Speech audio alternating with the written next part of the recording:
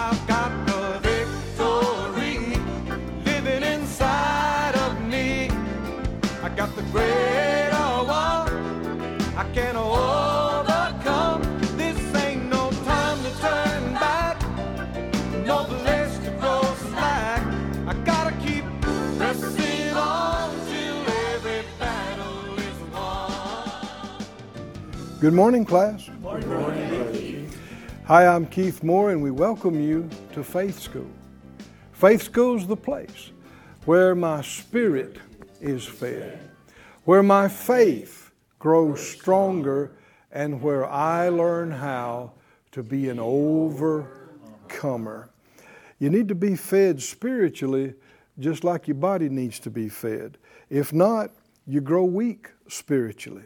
When you grow weak spiritually, even small things can just seem overwhelming. So many times people think that a problem is such a giant problem, but it's not that the problem is so big, it's that faith is so weak. The stronger your faith gets, the bigger God looks to you. And the bigger He looks to you, the smaller your problems look to you. And the easier they look to be fixed. And with Him, it is possible, and it can change so quickly. Get your Bible, get something to make a note with, come into the classroom with us.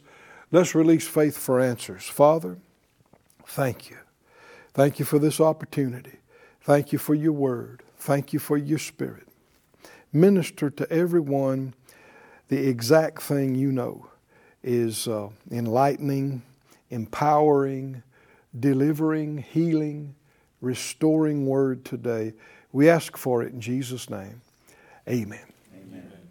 Look please in 1 John, the 5th chapter, 1 John 5 and 4. We've been talking about faith that overcomes. And 5:4, 1 John says, "For whatsoever is born of God overcomes the world. And this is the victory that overcomes the world, even our faith." We studied in a few lessons past about the spirit of faith and the spirit of fear.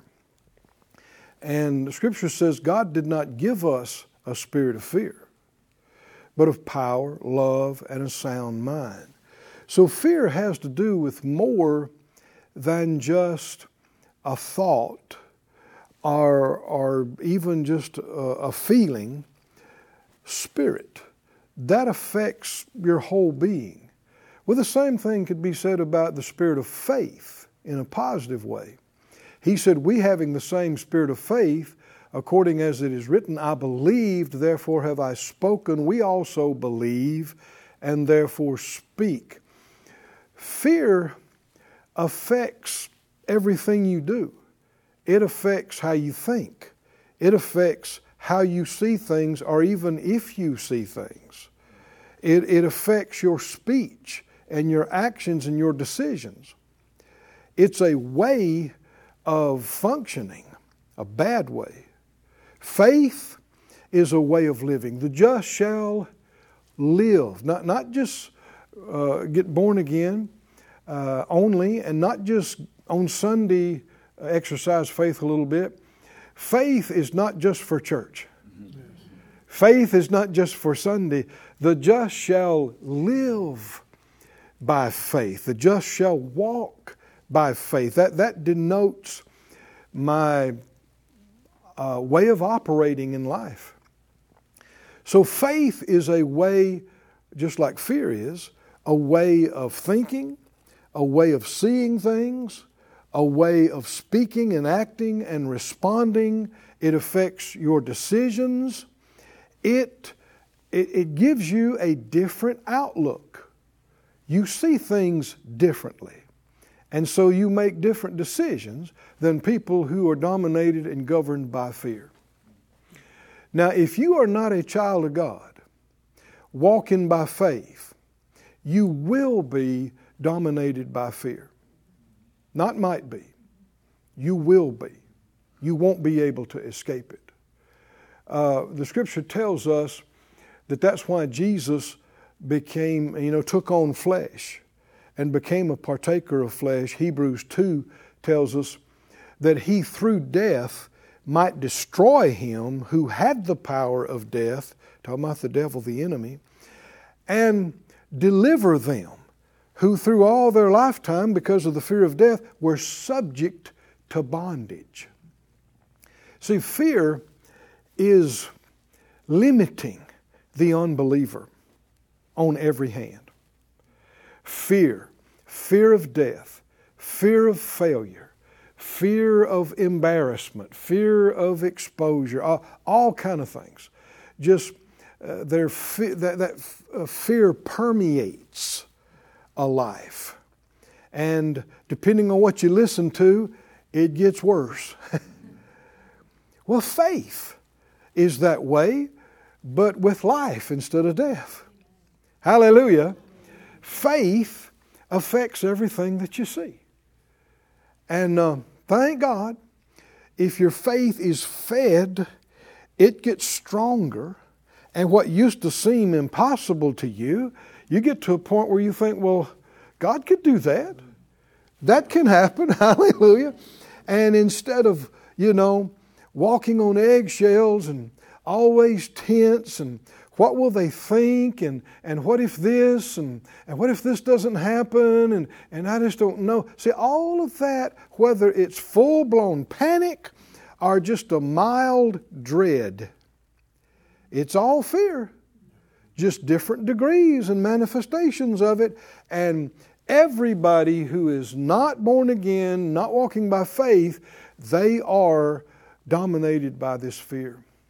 And death is hovering over them and in the back of their mind and all the phobias that people have. People get so bound by fear they can't eat anything. They can't leave their apartment. They're a fear of commitment, fear of being around people. I've ministered to people individually who were afraid to breathe the air. Well, how long are you going to make it like that? You got to. Now, I'm not making fun. They were tormented, but they were afraid. Well, the curse and death is in the earth. And there's enough toxins in what you breathe to kill you 100 times over today. There's enough toxins and stuff in everything you eat and everything you drink. What do I do? You got to be led, but at the same time, you want to believe God. He gave you an immune system. That's right. Whoa, hallelujah. Somebody say, thank you, Lord, for my immune system. And His Spirit dwells in you. And if your immune system needs some help dealing with all this stuff, He can quicken you. Hallelujah. He can quicken you, touch you, inside and out. And you're not going to live down here in this mortal form all that long anyway. You should not be afraid to die. You should be ready to die, knowing that when you die, you just slip out of your body like pulling a hand out of a glove and you go to be with Jesus, which is far better than being here. That's not something to be afraid of, but can you see what He said? He delivered those who through fear of death were all their lifetime subject to bondage. If I'm no longer afraid to die, I'm no longer subject to bondage. I'm no longer subject to all the phobias and limitations and restrictions that unbelievers are. Now, that doesn't mean you become reckless, because your life is valuable down here and you don't want to waste any of your days, but at the same time, it's a real short run. You need to get in and get it done. What do you think? Yes. And then you're going to get out of here. And the way to do it, this is the victory that overcomes the world. How do you do it? How do you do it? Even our faith. Now we saw in Romans 10 that believing the report was equated to believing the gospel. And he said, quoting Isaiah 52, he said, how beautiful, this is Romans 10:15, how beautiful are the feet of them that proclaim the gospel of peace, bring glad tidings of good things, but they have not all obeyed the gospel. Isaiah says, Lord, who has believed our report? So then faith comes by a report, and the report by the word of God, is how the Young's literal and Smith's literal translations read. Because it's talking about, through the whole thing, report. The gospel is news or tidings, glad tidings of good things, or you can just say good news. You can also say good report. It's actually God's report, which you can believe. There's a lot of reports you should not believe, right? Don't believe, Christian, don't believe everything you hear. It's sad how gullible people are, how gullible Christians are. Just because somebody quotes you half a verse doesn't mean their doctrine is right, right? And you got to watch. I mean, especially in these days of social media and tech and Facebook and Twitter and all these things, I'm just shocked that people say, "Did you hear such and such?" And then it'll spread, and I go, "How do you know this?" "Oh, it was on such and such." Well, where'd they get it? They don't know. They don't have a clue. And again you find out it's just totally fabricated. Somebody just invented it, just made it up, but not before. All these people got all up in arms about it, treating it like it was true. Should you believe every report that you hear? No. You should be slow to believe things you hear in this world. But when it comes to God, can you believe His reports? Can you believe what He said? I mean, without hesitation, without reservation. When He tells you something, you go, "Well, that's it then." And you'll find out every time when you get the rest of the story, it was exactly like what He said. Every time.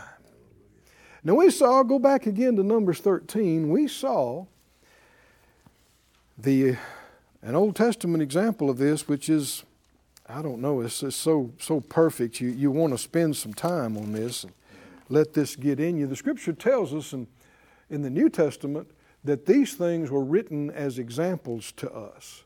And so you want to learn from them, both the good and the bad. We saw how that when the 12 spies went in and scoped out the land, they came back, they gave their report to the people in verse 26 and 27. And they said, yeah, it's a good land, just like what the Lord said. Here's the fruit of it. Nevertheless, verse 28, the people are strong and the cities are walled. And we saw the giants there. There will be giants you'll have to deal with in life. Not a physical one, thankfully, but sometimes it might seem like it'd be easier, fighting a physical giant, because what's a giant? A giant is something that in the natural you cannot overcome. In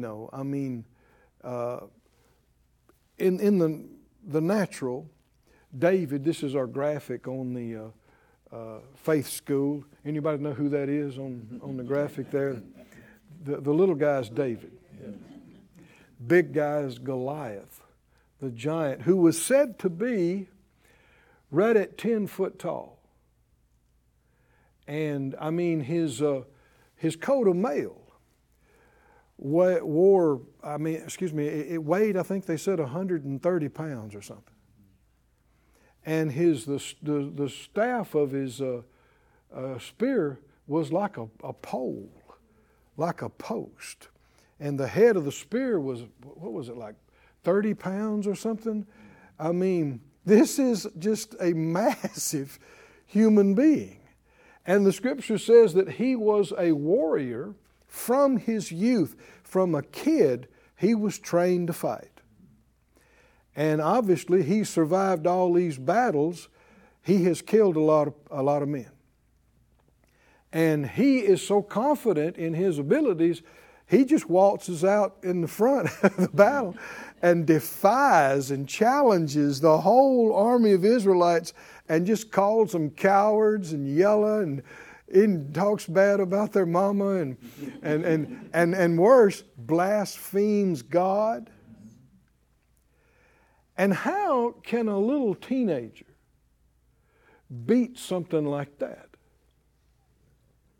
You know, that's why all the warriors who are so conscious of the disparity and the difference between his strength and their strength, his ability. They're trying to think, well, if he lunges that giant spear into my shield, I don't know that my shield would even hold up to that. And just the force of it would probably knock you flat on your back. And if he ever gets that size 20 shoe on your chest, right? I mean, and bears down with his, 500 pounds of muscle or whatever it is.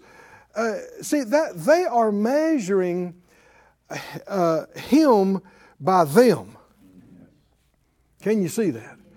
They are measuring his ability against their ability, and they're saying there's no way. Isn't that what these guys wound up saying? We can't do it.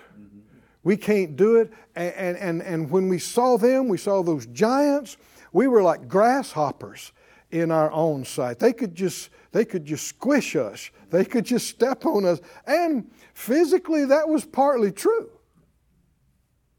But David, we read this in 1 Samuel 17 a few classes back. David wasn't comparing his 120 pounds or 30 or whatever, 50, whatever it was. He's still not a grown man. He's not comparing that. He said, you come to me with a sword and a spear, but I come to you in the name of the Lord of hosts, whom you have defied. Oh, hallelujah. Come on, can you see that? Well, why did Caleb say, we can do it? We can take this thing. Well, keep reading. Down in chapter 14, verse 6, Joshua the son of Nun and Caleb the son of Jephunneh, which were of them that searched the land, rent their clothes. And they spoke to all the company of the children of Israel, saying, the land which we passed through to search it is an exceeding good land. That word in the Hebrew is very, very, very good. Not just good, very, very good. Extremely good. Well, exceedingly is in the King James. If the Lord delights in us, He will bring us into this land and give it to us. A land that flows with milk and honey. Now we saw earlier, it said they brought up an evil report against the land. They slandered the land. I know this is something that many have not seen concerning these accounts. The evil report was not just, we can't do it. That's unbelief. But the evil report is calling what God said was good, bad. Can you see that? And that is something that's going on to this day. You know, healing is good. Sickness is bad. That's not confusing. Poverty's bad. Abundance is good. And yet, how many Christians are confused about these? You got people trying to tell us, well, I know that cancer is awful, but maybe God put it on you and it's for some good reason. No. Cancer's evil. AIDS is evil. Come on, y'all, you understand what I'm talking about? Diseases that distort and destroy and deform the human body is not an improvement on what God created. God made Adam and Eve, and the Bible said our bodies are fearfully and wonderfully made. Even in their fallen condition, they are astounding in their complexity, in the brilliancy, in the beauty. And a stinking disease that just destroys, turns organs into mush and and corrupts and makes it smell foul and all. This is evil. I said disease is evil. That's not just my opinion. I can give you 5 scriptures that says that exactly. Evil, disease is evil. Poverty is evil. Mental anguish and torment is evil. And God is not evil. And evil does not come from Him. He is a good God. I said He's a good God. And when He told them, I've got this for you, it's good. It's really good. It's exceedingly good. And when they went into the land, they agreed, it is, but nevertheless, yeah, it is. It's pretty on the outside, but it will kill you. It will eat you up. It will chew you up. It's a land that will do you evil. So there is this confusing and this replacing of good and evil, and that's the evil report. That's calling what God says is good, evil or bad. That is the evil report. Keep reading this.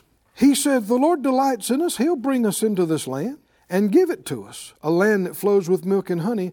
Only rebel not you against the Lord, neither fear ye the people of the land, for they are bread for us.